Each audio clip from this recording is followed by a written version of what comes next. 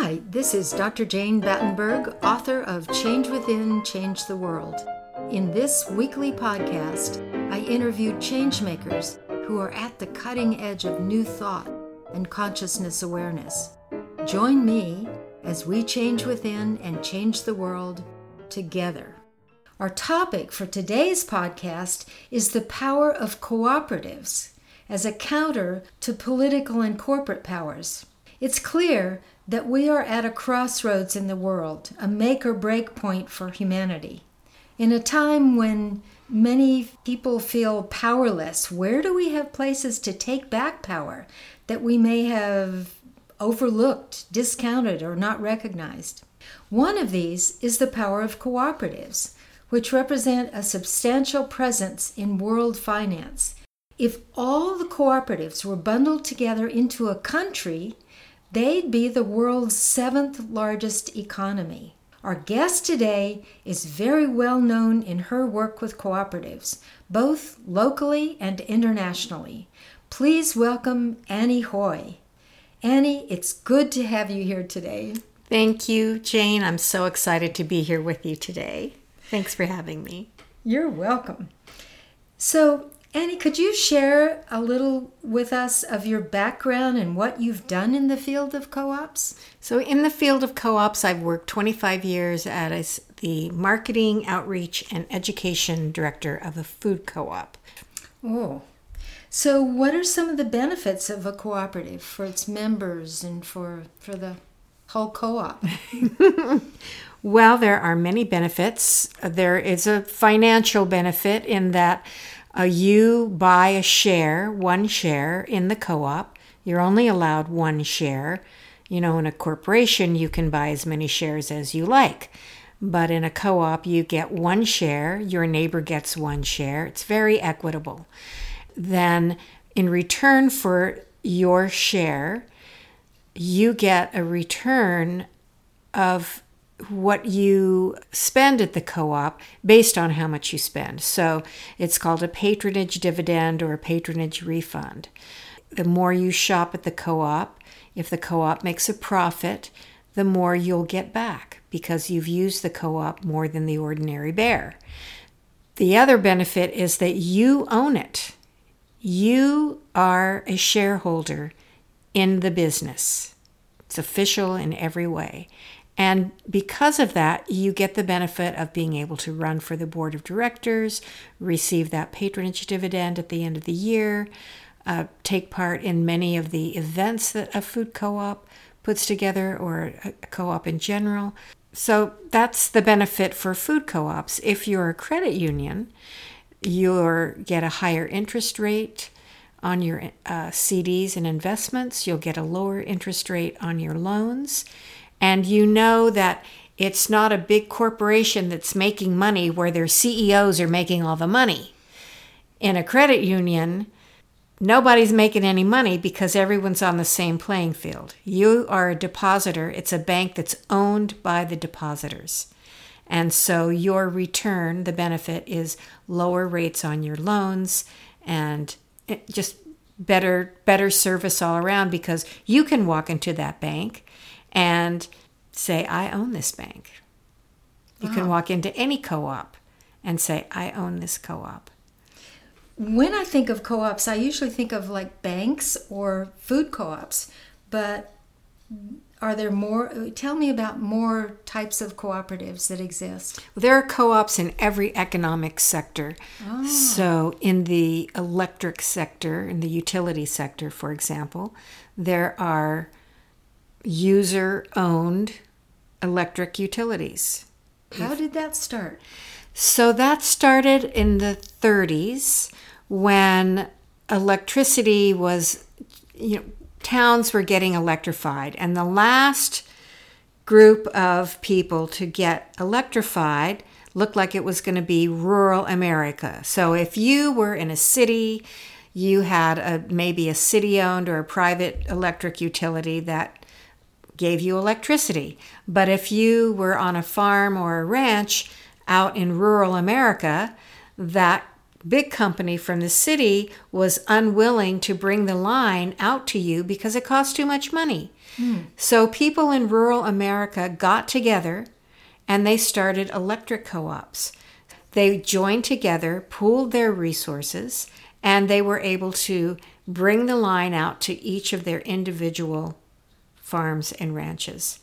And there's been a documentary movie about the formation of electric co-ops. And when you're in a group of cooperators, they always get a little misty-eyed talking about the electrics. And they do so much good in the world beyond what they do to deliver excellent service to their owners. They also travel all over the world. Individual electric co-ops, they send their staff to Central America or Guatemala or Russia, and they do public service in those communities by helping people get electrified. So the one that I'm thinking of is in Iowa.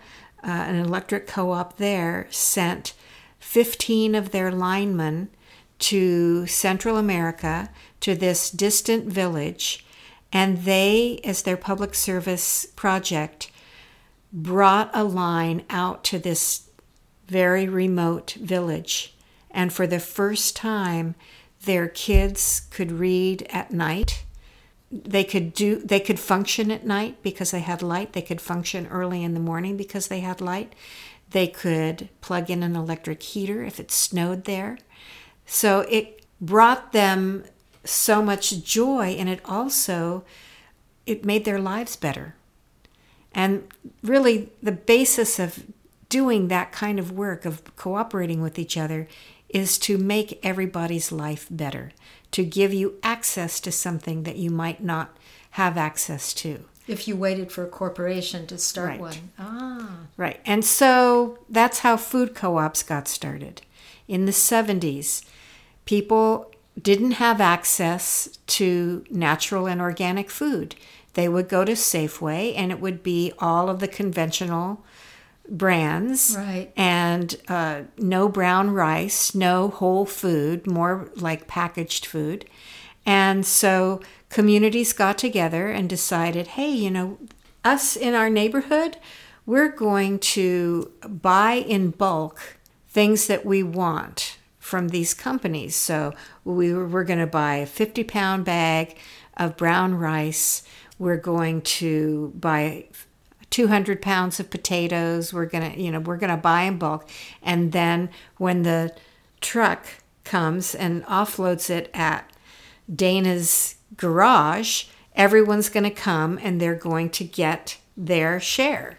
That became so popular in the 70s that it became too big for a neighborhood to do, because more and more people wanted to join, and that's how the first food co-ops were organized. Well, okay, then let's rent a space. We'll open a store. And instead of having to offload it at your garage, the distributor will offload it at our loading dock, and we'll put it on the shelves, and you'll join just like you did the buying club, and you'll have access to the food that you like. So natural food stores and co-ops went hand in hand. So I remember going to someone's backyard and picking up my produce, but it was local. I had local fresh food. Right. What do cooperative co-ops have any buying power, like say Walmart or Safeway, when they buy in bulk? How does that work? So co-ops, in order to get access to the lowest prices possible by making the largest orders possible, have joined together, like Ace Hardware, for example. Ace Hardware stores are independently owned stores, but they're a member of the Ace Hardware Co-op, which is a purchasing co-op. And in that way, if you're a member of the Ace Hardware Co-op, then you and all the other Ace Hardware stores are able to buy the nuts, the nuts and bolts. Well, the screws and the bolts and the paint and all of the hardware items that they have, screen doors, whatever. They all come from Ace. So that individual store's benefit is that they get a lower price on what they're going to sell, and then they can pass that on to the consumer by not needing to charge as much in order to make a profit. That's how that works. What other benefits or advantages do co-ops have over commercially owned enterprises? Well, the most important benefit is that it's owned by the people who use its services. It's not owned by distant investors. There's not just one CEO that gets a huge bonus and then dividends in the millions or the thousands sent off to investors who have used the company to make money. No one's making any money in the co-op world because it's distributed equally among the members. Aha. Or based on your use of the co-op, in a food co-op, for example. If the food co-op makes a profit, then the owners can have a share of that profit based on their use of the co-op. So at the end of each year, when I get my dividend back from REI, that's my member benefit. Exactly. If you've used REI a lot and everybody else has and they've made a nice profit, they're going to hold some back to continue the business and capitalize the business, and then they're going to give some back to you based on your purchases, the amount that you've purchased during the year. Aha. So what happens if a co-op goes under? Or does that ever happen? Mm-hmm. Many co-ops have formed and gone under either after many, many years or just a few years out of opening. So anything that your investment into the co-op is 100% refundable. So while the co-op is demutualizing, then they have to pay all of the owners back their equity investment. So they pay back that equity. So if the food co-op goes under, then everybody would get back their $100. Okay, yeah. Is there an overarching organization for co-ops? And do they have a general mission statement that they all agree on, or guidelines and that they follow? Co-ops are international. So there's the International Co-op Alliance. And who belongs to that? All the co-ops in the world belong to that. Oh. So there's co-ops in every country. Uh-huh. There's areas of countries where co-op is the predominant form of business. In Italy, for example. Really? Yeah. And co-ops originated in Britain it was in Rochdale, England, and it was at the height of the Industrial Revolution. And 1844, workers, as you know, did not count for much in the Industrial Revolution. Right. There was child labor. You got very poor wages, and a group of textile workers decided that they just were tired of not being able to get food. So they had heard in the social thought of those days about cooperation, this theory of cooperation and working together for the common good and being stronger together. And so they decided that they would open their own little grocery store, a little shop. Basically, they had candles, they had bulk oats, they had flour, they had all the staples. And what they had found is that the company stores, because there were a lot of company stores, were cheating them in ways that you wouldn't imagine. They would put rocks in the coal. So you would buy a pound of coal, but half of it might be rocks. You would buy flour, but they would mess with the scales, so there were no standards for measurements. So you might be buying a pound of flour, but really all you were getting was 12 ounces because the scale was jiggered with. And they didn't like that. So one of the first things that was instituted in that very first co-op was honesty, honest weights and measures. And that co-op really started with 7 principles and 10 values.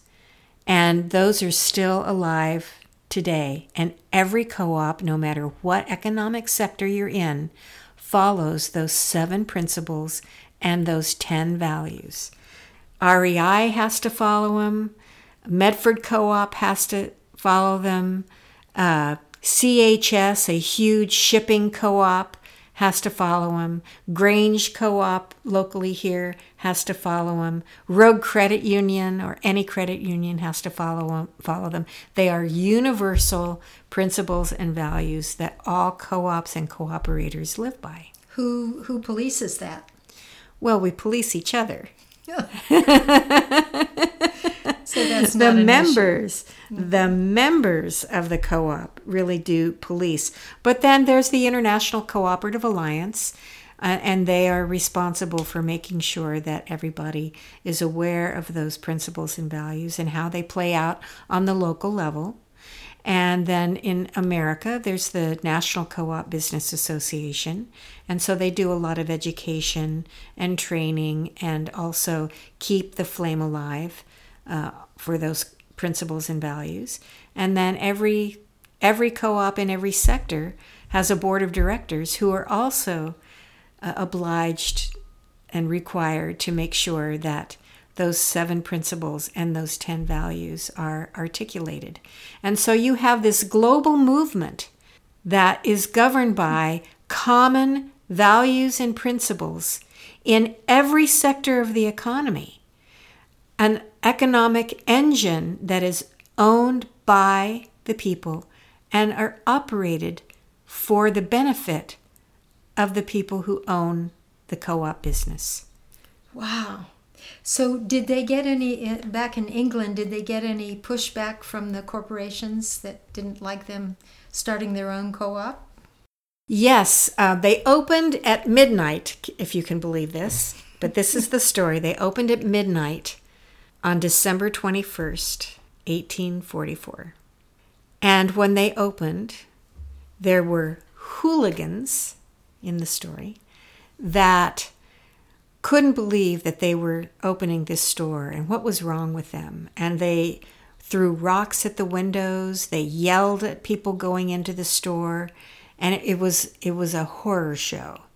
But the members, what they had done is the workers, in the textile workers, went to their bosses and asked if it was okay if they could take a pence out of their salary to give to the co-op to make it start. In Rochdale, the industrialists agreed and let them take a pence from their paycheck and put it to the co-op. And that's how they capitalized the co-op. Wow. And it's the same way now with any co-op business. If a new food co-op starts, one of the first things you do is get owners, even before the store exists, who will join the co-op, and in enough numbers that capitalizes the business in order to start. And once you have enough to get close to capitalizing, then you can show a lender that you're legit, and then you can borrow from the National Co-op Bank. There's a National Co-op Bank? Yes. Oh. Or you can borrow from your credit union, or, depending on whether they do that kind of business lending. Or you can go to another bank that might be a state chartered bank and not a corporate bank. But there's so many funds out there that lend just to co-ops in any sector. But the basis is that equity investment and maybe even an owner loan program that is conducted in order to capitalize a new co-op.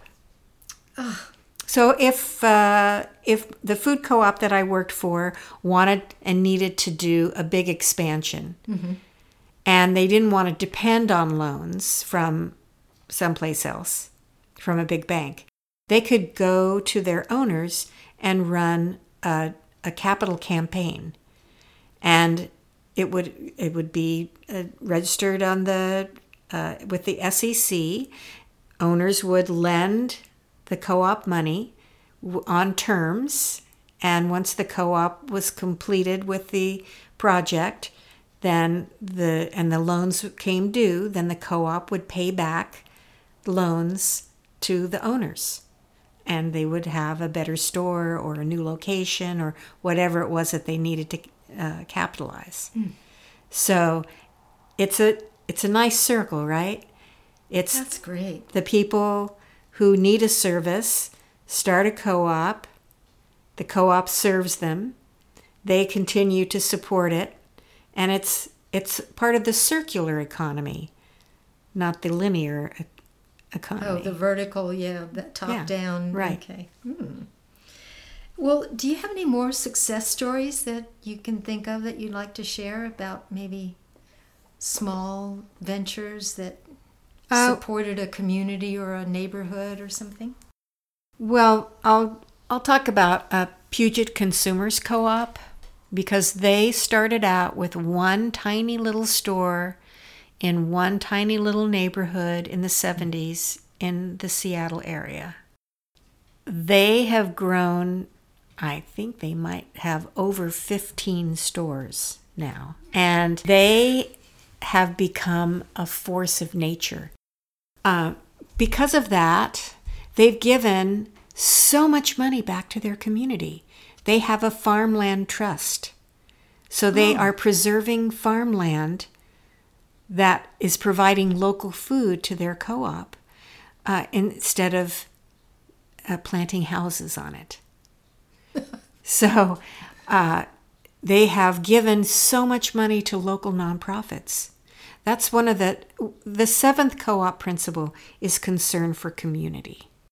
And so any co-op has some sort of a robust philanthropic venture that they do.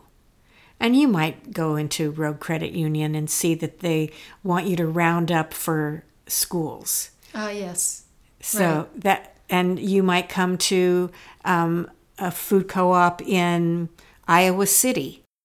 They're doing a roundup for a local nonprofit, or Austin, Texas, where the owners vote every month on which, maybe out of 3 or 4 nonprofits, will get the roundup dollars that they're gathering that time. Or they may say, here's 20 local nonprofits and what they do, pick your top 12. And then they have them picked for the year, and each year, whatever organization is receiving the dollars that time is promoted in the store. This month we're doing roundup for the battered women's shelter. And so if you want to round up, meaning instead of getting your change, you round up to the nearest dollar and the change goes into the kitty. And so collectively they give these grants every month to a revolving group of nonprofit organizations in their community. Wow. At Ashland Food Co-op, for example, we take 0.08 of any profit that we make and we put that into our community grant fund. And then at the end of the year, we know how much money we'll have to give away, and then we have a competitive process. I say we, I don't work there anymore. They have a competitive process where you do a grant application, and then owners sit on a committee that judge each application and choose who will get up to $2,000 in a grant, in a small grant. And that's been happening since the 80s. And that came from a co-op in Madison, Wisconsin, who started a community reinvestment fund. is what they called it. And after a few years, their board president probably told another board president, co-op board president, about that at a conference. And they said, hey, that's a pretty cool idea.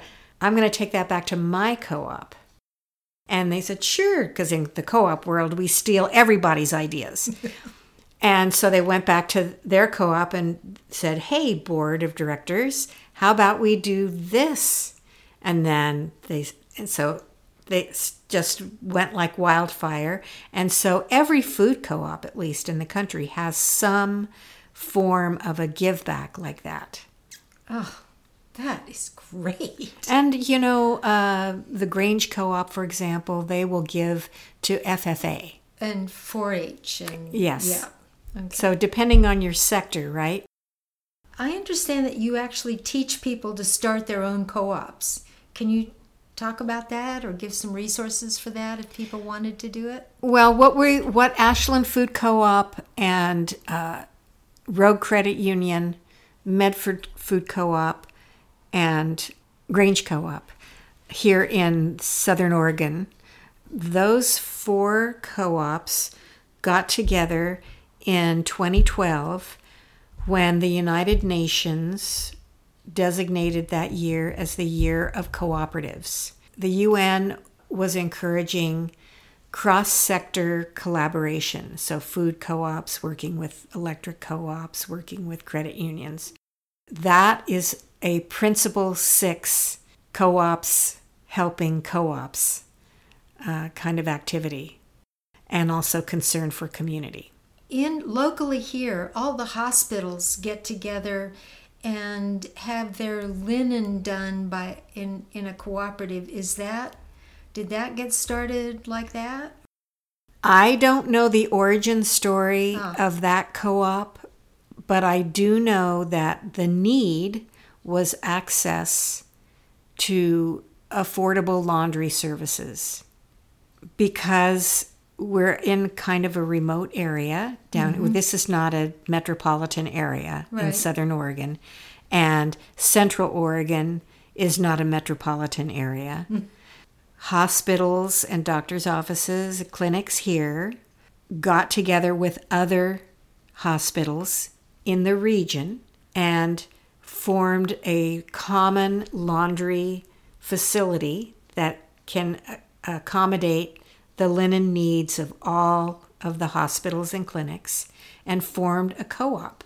Each entity put in an equity investment, and they used that initial equity investment to capitalize the laundry facility, and now it's up and running, and a semi-truck does a 16-hour run every day to take clean laundry to all of the members, all the way over to Central Oregon, Bend, Redmond area, and even a little bit north of that, and then take back all the dirty laundry, and the next day the dirty laundry is getting cleaned and the new laundry gets on the truck and out they go, delivering the clean laundry and picking up the dirty laundry. So it seems and that economy of scale is what they were after. Okay, and so it is cheaper. It is much cheaper because each of them doesn't have to hire people to run a laundry service or take the expense of building their own facility. And so it's probably more reliable? Yeah, because it's all owned by the hospitals. And it creates jobs. Really good paying jobs too. There's not that much turnover in co-op jobs because they pay a living wage. They really value their employees because many of the employees in a consumer co-op are also members of the consumer co-op. They work there and they're also a member. Member owner. So if someone wanted to start a co-op, are there any resources that you can suggest? There are many resources. There's a whole, across the country, there are government-funded co-op development centers. So closest one to us. How would you find it? What would you Google? You would just Google Co-op Development Center.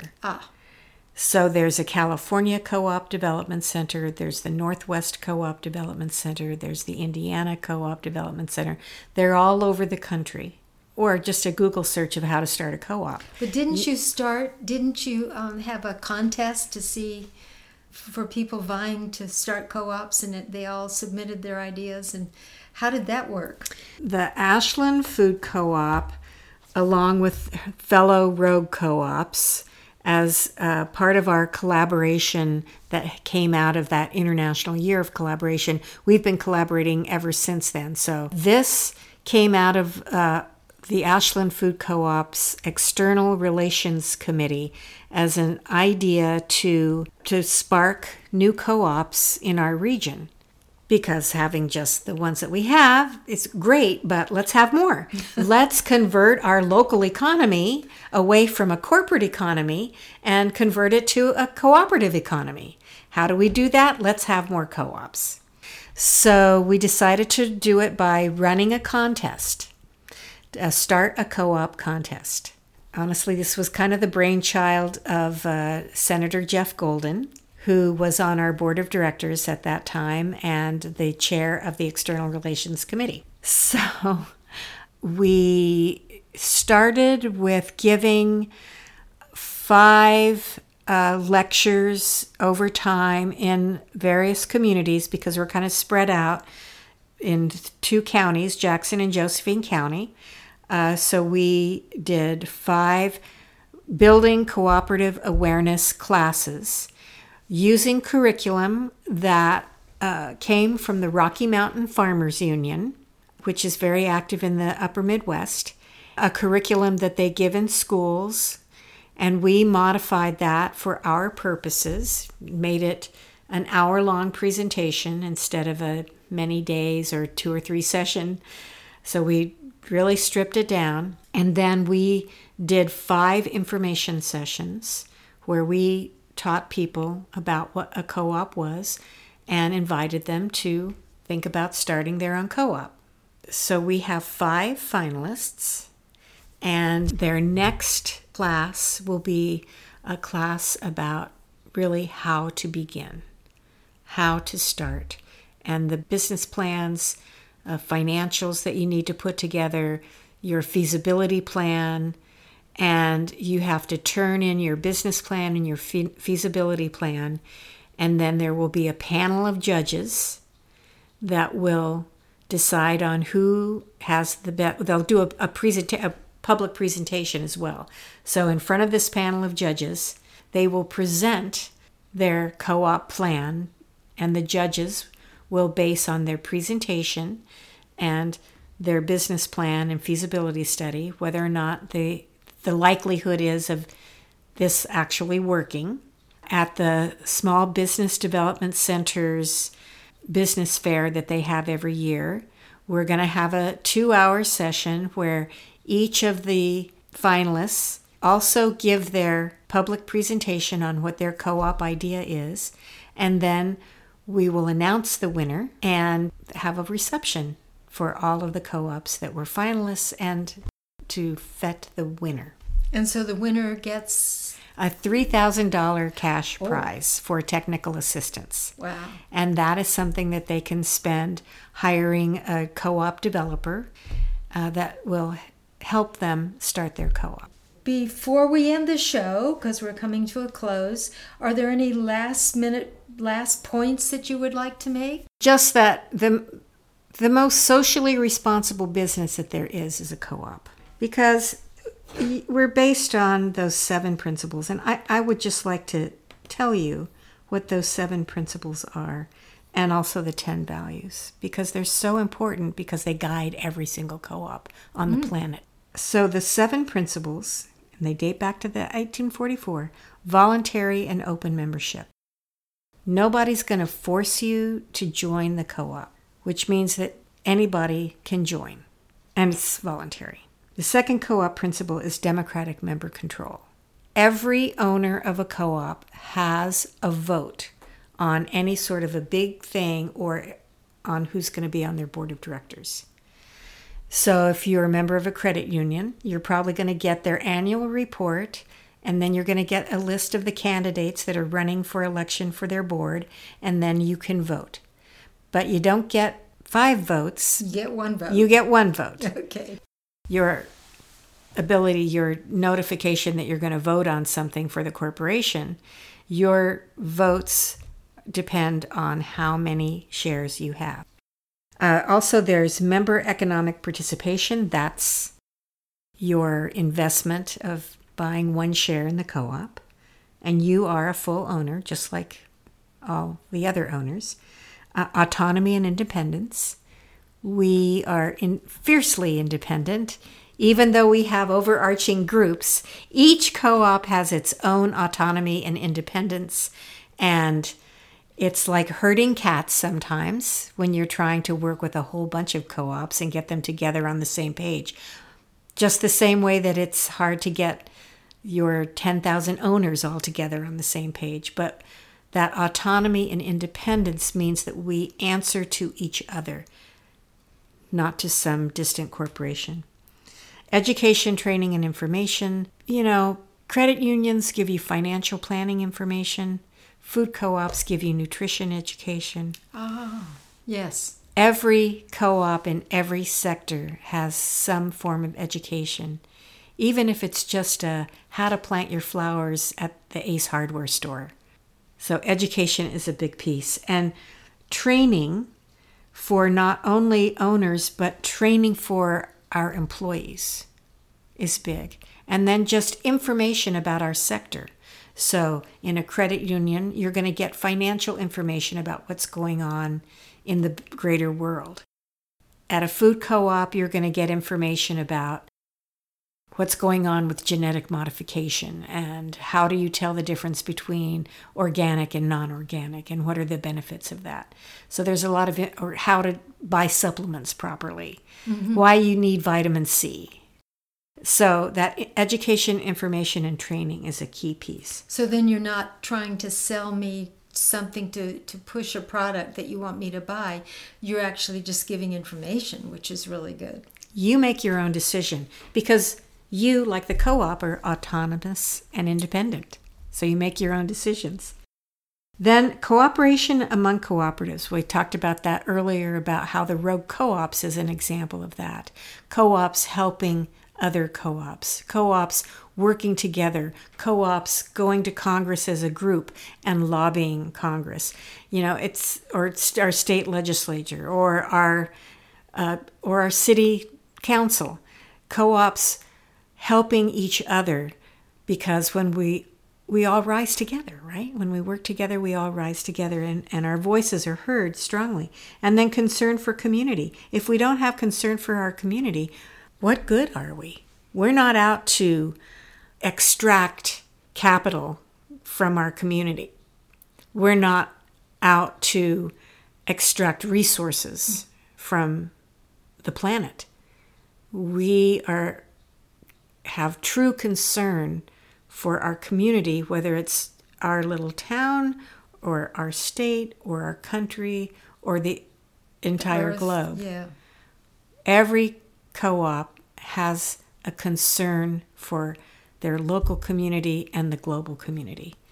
And we hold each other accountable for that.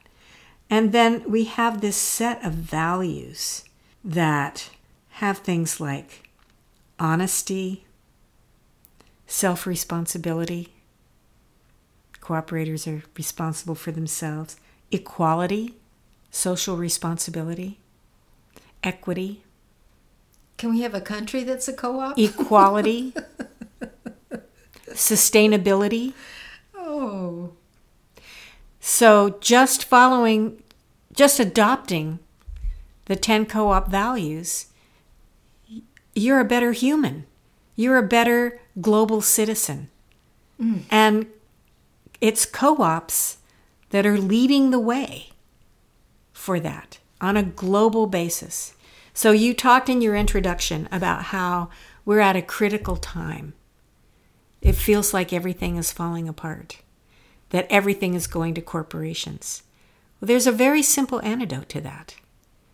Form more co-ops at every level. In your tiny town, in your big town, convert your business that you're getting ready to retire from and you don't know what to do, convert it to worker owned, sell your business back to your workers. That is one of the key areas that is emerging for small business owners right now across the country. Or start a co-work place where you all get together and you all share in the rent and you each have a desk in a space and you have a co-working place that's owned by everyone who's working there. Or have a multi-stakeholder co-op. For example, Orcus Books in Olympia, Washington is now owned by its customers. It's owned by its vendors. It's owned by community members.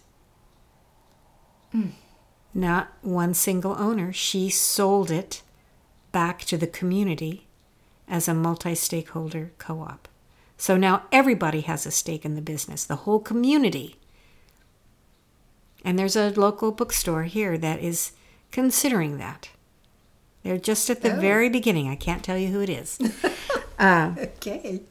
So it's our time. Our time is rising right now because we are the antidote to the corporate giants. And just think, I'm thinking about that linen service. In the hospitals in Oregon. They could have contracted with a giant corporate linen service that doesn't conserve water, and they use very toxic chemicals to clean stuff, and they're far away. But they didn't do that. They didn't go to the expense of trying to build their own facility because most hospitals are nonprofit. They don't have that kind of money. But instead, they pooled their resources among other nonprofit hospitals, and together they solved their problem. They needed clean laundry, and they needed dirty laundry taken away. And together, at that scale, they were able to do that. And create jobs. Good jobs. Good paying jobs. Yeah. So it doesn't matter whether it's a bookstore or a coffee shop or a grocery store or a hospital or a group of hospitals or housing. Housing co-ops are also leading the way for affordable housing. They've been in New York City and other big cities for years and years. They're having a renaissance right now in order to address the need for affordable housing. Resident-owned communities, those are trailer parks, basically, that are being converted to being resident-owned communities. Then you don't have a landlord anymore. You own it together. There's no predatory rent or anything like that. At this time of transition, co-ops are poised and ready to take on the challenges of that whole system transition that's happening. Wow, that is inspiring. It's even bigger than I thought. If people want to contact you, do you want to give any information about that? Or I think I would prefer that they contact me on your website. Would that be possible? So, Jane at changewithin.com. They can email me if you want to get a hold of Annie Hoy. So thank you, Annie, for a fascinating conversation today about cooperatives and their impact on the world. Well, that's it for today, and I'm so glad you could join us. So you don't miss any of our shows, make sure you subscribe to podcast.changewithin.com or click the subscribe button below. Until next time, this is your host, Dr. Jane Battenberg.